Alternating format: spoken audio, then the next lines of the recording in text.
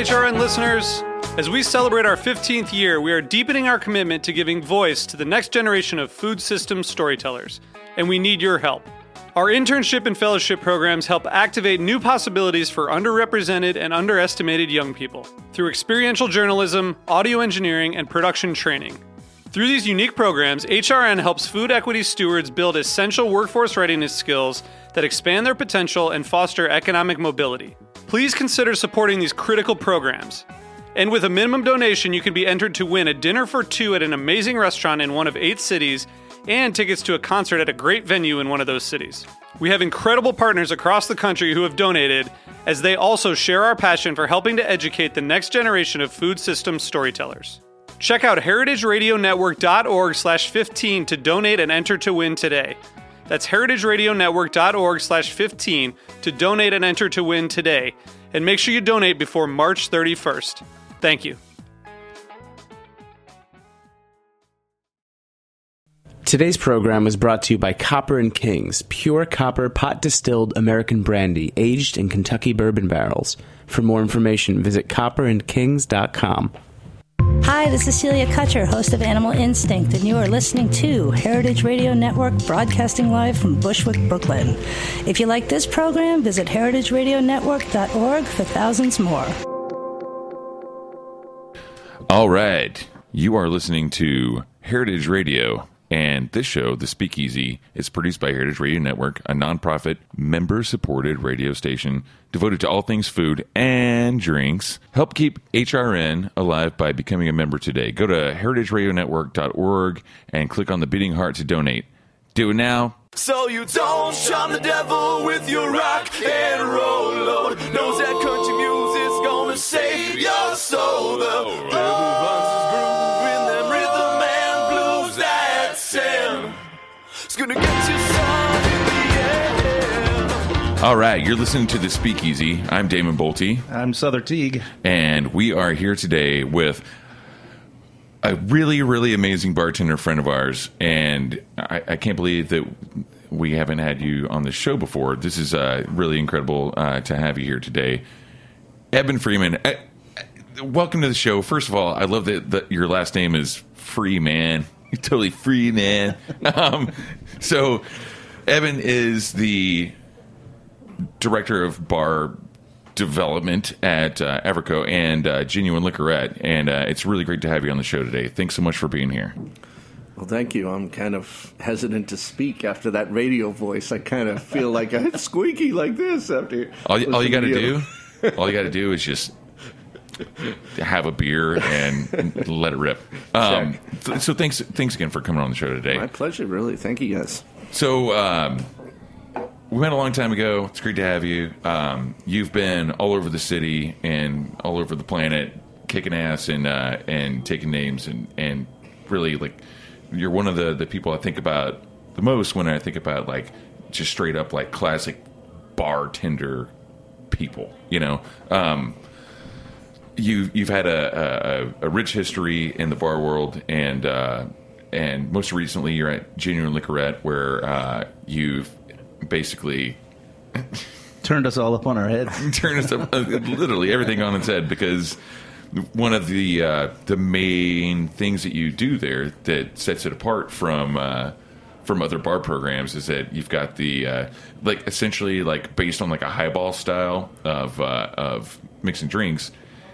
You're taking airplane bottles, as we call them, often like 50 milliliter bottles of booze, and you're going full South Carolina style. Yeah, it's based on the bulldog, the Mexican bulldog, where you've got like a frozen margarita. We've all right, everyone. We've had them before, like where you take a bottle of Corona, and you dunk it upside down into a frozen margarita, and then you just like get sunburnt. That's basically what happens, right? That's the end result, always. Fall asleep on the beach, get burned. Yeah. It doesn't take much for me to get, and I would imagine Souther to get sunburned. But yeah, that definitely is an agitating cocktail for that to happen. So you took the Bulldog as an inspiration, and now you take airline bottles and flip them up into highball style cocktails and serve them just like that. The bottle is the garnish. They're adorable. Exactly. I mean, we put garnishes on there as well, but, I think the beauty of this idea is that it's so simple. I've done ideas in the past with molecular gastronomy and all that where people are impressed but didn't have the sense that I could do this. And I think the best thing about this is people saying, why didn't I think of this first? And some people are just like, is that all there is? You're tempted as an egoist to say, what do you mean is that all there is? But I realize that's really the power in it, is people were like, why didn't I think of this before? Why didn't I do this on an airplane? And the fact that they see it as so accessible is much more powerful than something that's so staggering in its complexity that they feel like they could never do it. Right. So it's really cool. I mean, like, you got your start in the industry working at a wine store. Yep. Correct. And like while you were in college, like what,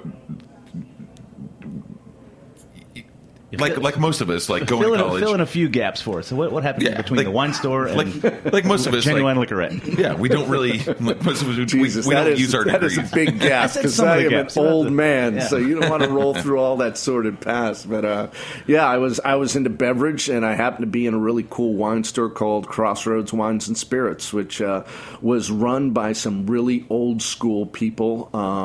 Who had all the minis and the quarter pints and did all that business off of 14th Street. And their son was really way ahead of his time in his relationship with wine importers like Kermit Lynch and Terry Thies.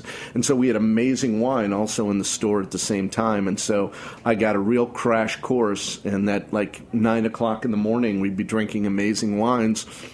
Or rather, the guys who sold it were. I was mostly a stock boy, really, but got some real contact with that, got really excited about wines. And they also had spirits that people weren't really carrying widely in the city as well. So I left there, and then I managed another small spot called Manly's that's across from the Corner Bistro. And they had an amazing cellar, first full of Californian wines. So I got into all of that stuff, and then I was designing a wine list for a restaurant down the street that couldn't get a liquor license, and we'd run the bottles down to them. And that's how I started hanging out in restaurants and dabbled a little bit in serving and did a really bad job, and then went back to management. And I managed a restaurant in the West Village called Carib that was a restaurant that advertised every week in the Village Voice. And so it was a Caribbean restaurant owned by this neighborhood character called Bill Gottlieb, who owns about 20% of the West Village. He passed away, God rest his soul, but he was worth $2.5 billion, but he rolled around in a beat-up car and ripped-up shirt, and so I was managing there one night, and he never hired men. And, I'll take a moment to pause on this, just thinking about it. Please do. Because I was talking, it is a hot topic, because, recently somebody in the business got in a lot of trouble, saying something that was perceived as being, critical of women, or suggesting that women had no place within the craft industry. We all know that this has been a huge year for women bartenders within the cocktail world. And, not just a year. Yeah, well, exactly. Well, this year particularly, but these last few years, But it was funny that I was talking with another old timer like myself, and he's like, I remember when you'd go on job calls and they weren't hiring men. Totally. They would only take women, and they'd have an open call, but it was clear that they only wanted female bartenders. And I'll say that over the years, including now, I have conversations with managers who say we need to get a woman behind the bar.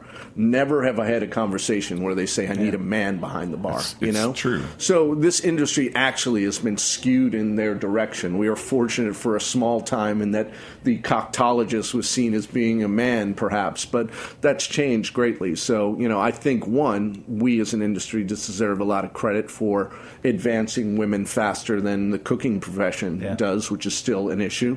But I also want to have a reality check to women who may feel that somehow they've been slighted, that in fact, historically, men have been the one prejudiced against. And to my own story, they never hired men in this restaurant. That was just the owner's policy. But the bartender didn't show up, and there was no choice. So I went back there. We had 4 blenders doing all kinds of blender drinks. We'd go through a case of rum every night at least. And I worked that night and made more money in that night than I did as a week as a manager. And I got to go home with all of the waitresses afterwards, which was, I think Thomas Wall was the one who said it was like shooting fish in a barrel that was made out of fish, is what he said about Tinder. And so, my motivations to become a bartender were not some lofty calling from God. It was things that motivate everyone around the world, and that is sex and money. Yeah, so absolutely. Wow. I'd like to tell my fans Holy out there shit. who see me as some sort of guru that I had some moment with God, but it was sex and money. Wow. Godly in its own way. Godly in its own way, sex and money. Okay, so now let's flash forward a bit. You're at Genuine Liquorette. You've got this program going that's got everybody super jazzed and excited. I love the idea that it's attractive to your guests because it's something that they can replicate. I have a similar philosophy at my bar. We don't make anything in-house. Every item we use comes out of a bottle, meaning you don't have any sub-recipes, right? So I can, and my guests really sort of are attracted to the idea that they can buy the bitters at my bar, go buy the booze at the liquor store, and go right home and make the drink without having to make something first. So I see the appeal of that. What's obviously, I guess do you do the Bulldog at your bar? We don't. We don't have a frozen margarita. There are people who come and ask, do you have this in margarita form? But there's no can of margarita. Right. I could go to the work of putting all the ingredients into a can to do it, and I've thought about doing a juice box sort of thing, but the cost of goods... They're out there. The RTD, like ready-to-drink cocktails are out there, but they all suck. They do, yeah. So, of course, I'd have to have the fresh lime juice and everything, but I use an 8-ounce portion of soda wherever I can. Doing 8 ounces of the mix of the margarita and then throwing the tequila on top is going to give you a complete unbalanced idea. So I like the idea of somehow putting a frozen one in a vessel and then flipping an extra bottle of tequila on it.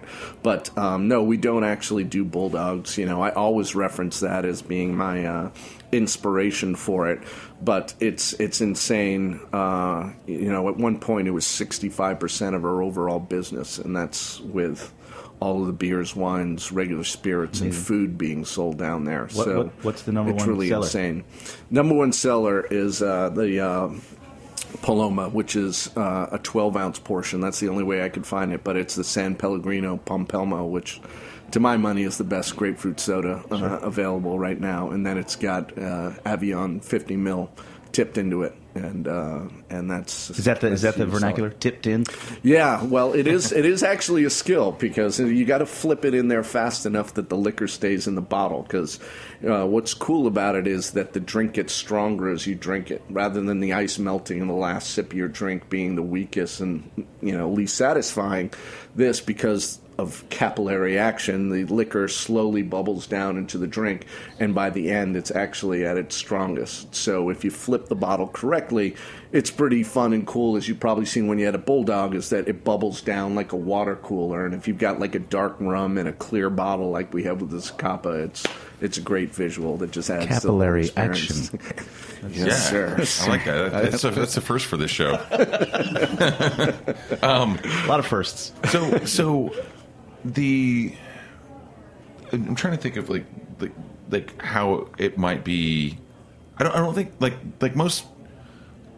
I think a majority of liquor brands have like 50 ml bottles, the small bottles, but it must be difficult sometimes to find the right spirit in a 50 ml bottle. I mean, like, have you basically? I mean, like, obviously, is this limiting your selections? Well, for one-offs, I can do a ton, and we have, one of the cutest features is a mini back bar, which we made the little riser that lights up just like you'd have for a back bar, but it's all 50 mils. So one of your options there is just to take one of those 50 mils and tip it into any of our sodas and make your own. So we want to encourage people to have, and they do, they feel, oh, I created this then, so I can Instagram it and I own it. But, it's tough when it's the ones that we're going through 6 cases a week, because they have to make it not only as a promotion for a new product, which a lot of companies do, but they need to be able to supply me regularly. So, for example, Cruise On, it wasn't possible for them to get me enough minis. The minis have to be available in an airplane or in a hotel, because they need to be producing enough of them that they're out there in the market. But, once this happened, Lynette and the global people from Zacapa told me 50 mil sales sold all of a sudden all over the world with people doing this. And even when I did it, people were like, where the fuck are all these 50 milliliters going? Nobody sells 50 milliliters. And so it was definitely one of the things that stirred the scene from a brand perspective as well, and made a difference for them. Two things I wanted to say about that is, like, first of all, I feel I'm really happy that you're comfortable with saying fuck on the radio, because Heritage Radio Network totally allows that. Secondly, the amount of 50 ml bottles, like, just strictly from a bar management point of view. Yeah. I know it balances out, but, like, to me, you know, like, obviously the bigger the bottle, the lower the price is. Like, the cost of goods is totally screwed up, and I can't talk on the radio. I can swear on the radio, but I can't talk about things that you guys know about that help me make that possible. And the people who don't know that or think about that are screwed, because, yes, going out of a liter bottle and having a soda gun is certainly a much better cost of goods for selling a rum and Coke than the way that we're doing it. And we also, because we have the fast casual upstairs, our pricing is really low. So these things are $11.50 with tax. So rather than the $15 or $16 cocktails you'll see in cocktail bars, we wanted to keep them low. So you're also getting a whole can of soda in this serve. Totally. So from a management perspective, all of the tiny little sodas and all the tiny little bottles that I have to deal with are just a nightmare. Inventory for me, I mean, we also have 750 bottles on our wall, as well as all this mini stuff. So inventory and possible theft possibilities are just, rampant. So I would not recommend it to other operators. I happen to make it work, and certainly the PR value and attention and the things that this is leading up to are worth it. But for the average person who says, I'm going to start doing this in my bar, they're going to discover pretty quickly that this is you just kind of really like balance expensive. it out and justify it with, like, the amount of volume too. I mean, like, that's one aspect. I'm the silver lining right here. I'm trying to justify, like, the happiness at the one of my favorite airplane bottle experiences was the very first time I went to San Francisco. I was asked to go out and to do a guest bartending shift, one at Beretta and the other one at De La Rosa, which at the time Ren Fitzgerald was running, and that's where we became friends. But he took me for my very first time to the Buena Vista Cafe, the home of the Irish coffee, and so we slammed some down there, and then we got some to go. And so the coolest thing was having the coffee and the cream and the sugar in a coffee cup, a paper to go coffee cup, and then they just give you the Tullamore Dew whiskey in an airplane bottle. So it's like, all right, you know what? This is kind of legal. Go to the Golden Gate Park, mix it, and then you've never heard of Enjoy us. your day. That's right. Not legal at all, but the bar was probably filled with cops. It's the same with the old places there where smoking is allowed still in those bars in that neighborhood, simply because those guys go way back and have cops drinking. I mean, you can still go over to the Turkey's Nest in Williamsburg and get a 32-ounce styrofoam cup of beer and walk right out into the park. They don't give a shit. Well, speaking of cops, there's obviously, like, with such a unique program such as Amore Amargo, having such a unique program, there are people like totally copying your style. And I know that's copping. Look at you. Yeah, see what I'm doing here? Hey, man, we're almost 200 episodes deep. I figured something out. There's definitely an issue with brand identity getting repurposed for other places, but I think we should. And I know that you definitely have been experiencing a lot of that. It's inevitable that's going to happen. But I would really talk about that. But I think it happens faster today. Yeah. Well, there's social so much media. information out there. Boom, it's out there. You do something, someone else takes a photo, and poof, it's up there. Well, if you'll allow me to pull my soapbox over here from the corner and get on that, thank you. You have a word or two on ethics for us? This station is a giant soapbox, man. You're already there. Some more of those F-bombs dropping as I speak about this. But, man. Like a week after this got picked up in Grub Street, this guy came in from Auckland, New Zealand, and he said, I have a bar in Auckland, New Zealand, and I'm doing this. He said, but here's a picture. What I'm doing is with a Coke Zero, with a Jack Daniel's stuck into it and a piece of bacon on the can. And I said to him, soup and salad. I said, well, now you owe me twice, I said, for this idea and for bacon bourbon, because I invented that as well. You worked with, you were working with Wiley Dufresne and Sam Mason for a while. So Sam Mason. Your familiarity with let's call it molecular mixology, and just like kind of like blending the kitchen into the bars.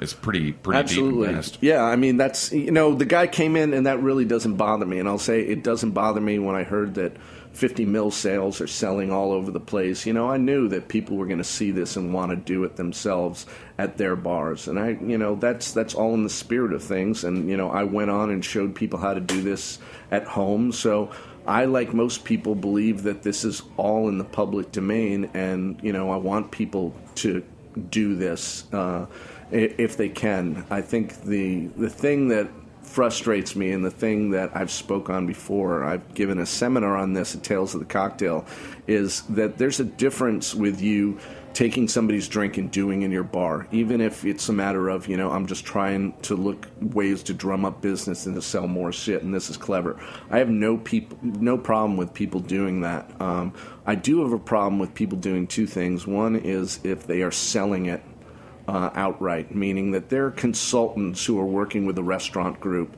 and they decide to take this idea, not even pretend that it's your idea, and they're selling it for cash. They're not behind the bar, working hard to make a business. They're just outright selling your idea. And I have a problem with that. I also have a problem with, people who are doing brand work with it. And it's happened to me in the past where somebody decides this is a great serve. I'm going to go on the road with this brand and I'm going to do this serve. And all those people that I meet and do this for are going to believe this was my idea. And again, they're simply getting paid for the idea. So I completely support and believe in the sharing of information.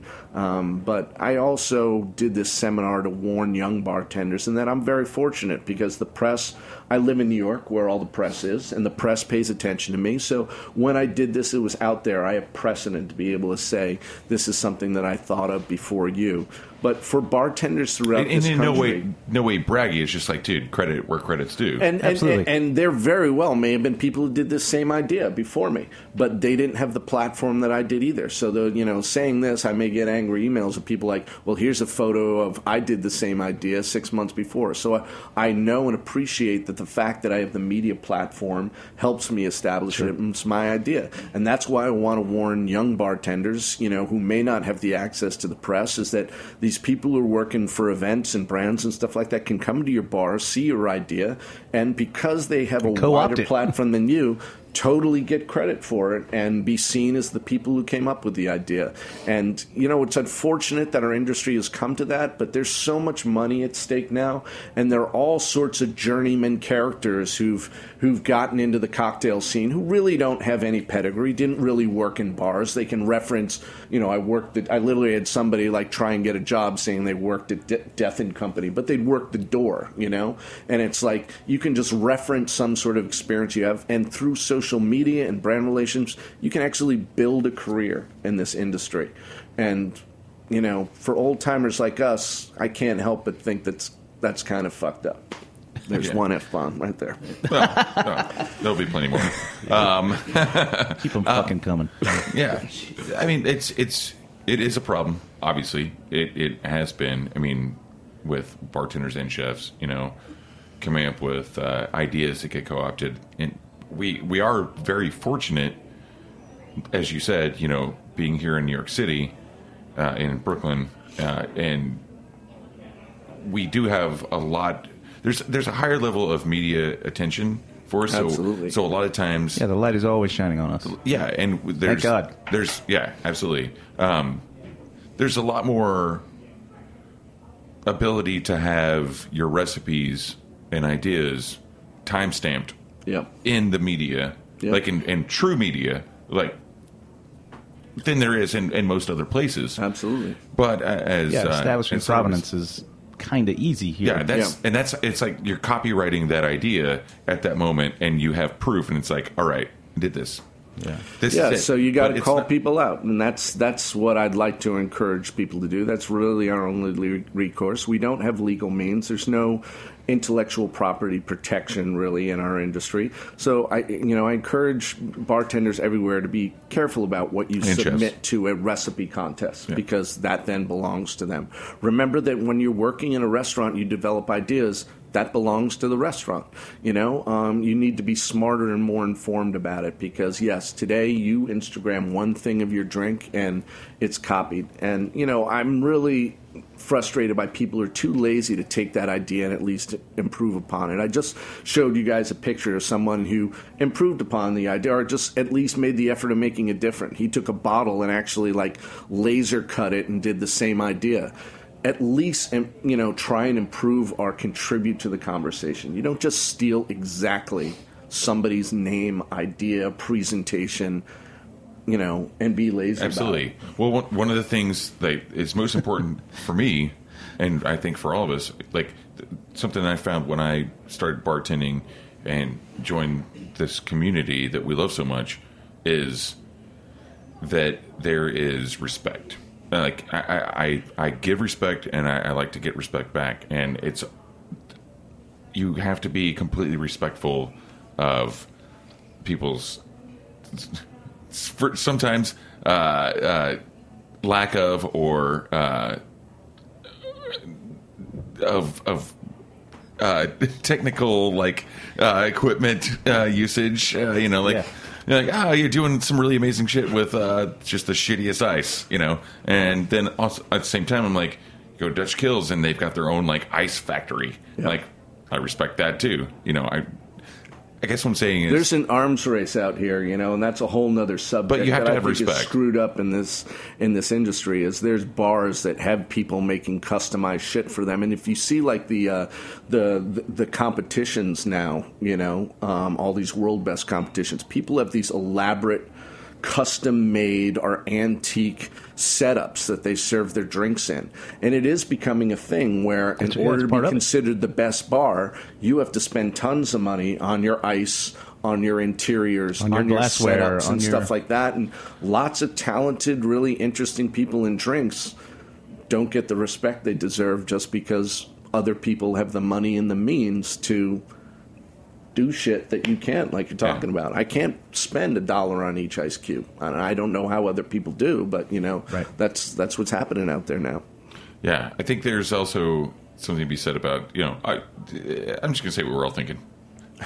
Thomas Waugh, to bring him up for the second time in the show today. Just so we all know, and we're all on the same page. The fucking pineapple. Thomas Waugh started the fucking Brass Pineapple. Yeah. And now they're everywhere. Let's now respect they're that. connected to a big brand that can afford to manufacture them rather than buy them off of eBay. And it was not his means to do what those companies were. Right. Totally co-opting his idea. Now, I don't know, is he part of that? Is he No, getting it? not at all. So but also, there's, I was in a bar the other day, and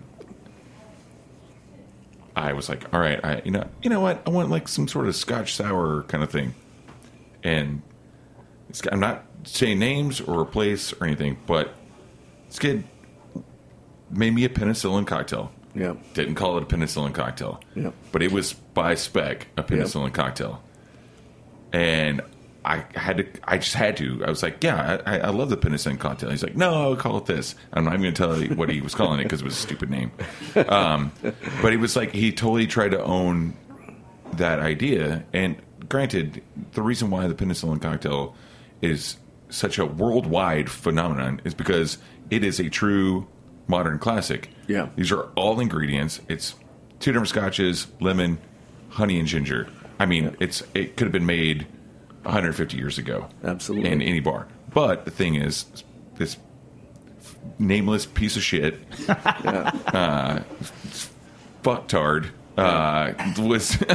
Well, I don't know how you guys feel, but when somebody comes in and orders that drink from me, I feel a little self-conscious about it. And I'll usually make a comment like, well, it's not going to be as good as it is at Attaboy. At Attaboy, you know, and I'll even say, this is Sammy's drink. I don't juice ginger. I have a ginger syrup, so I'll make it for you. Yeah. But I always, even in that, which is a drink that is, you know, been co-opted by everybody, I feel somewhat weird about making it in my bar somehow. I don't know if you guys feel that. Dude, yeah, I'm like, and at the end of it, I was like, dude, you know this is the penicillin cocktail.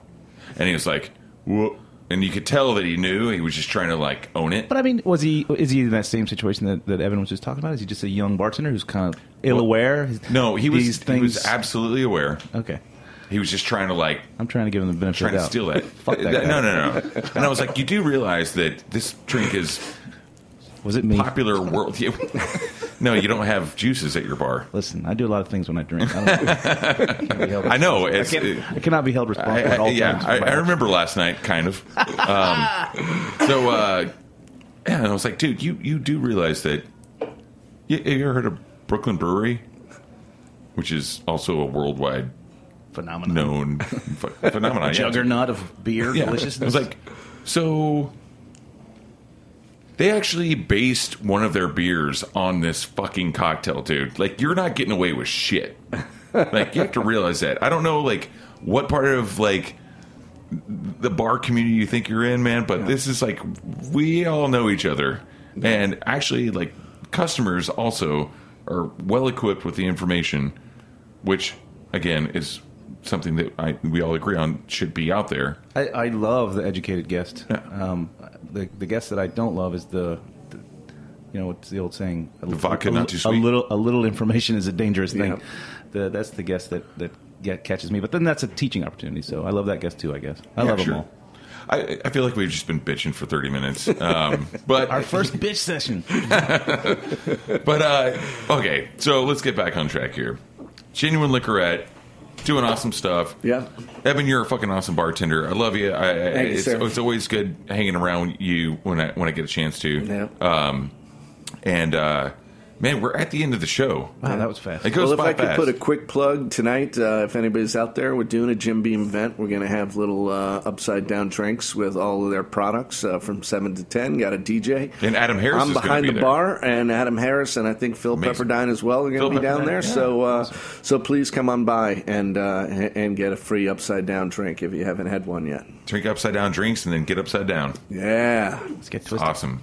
Check out Genuine Liquorette. Check out Eben Freeman. He's one of the best in the biz. And check out Heritage Radio Network for many other programs like this one. Until next week, I'm Damon Bolte. And I'm Souther Teague. And this has been The Speakeasy. Cheers, guys.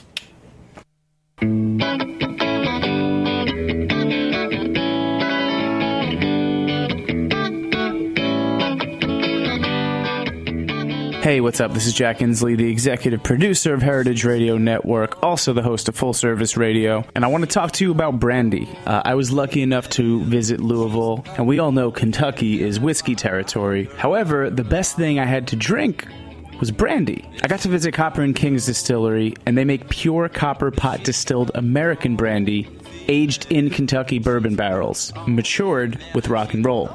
That's right.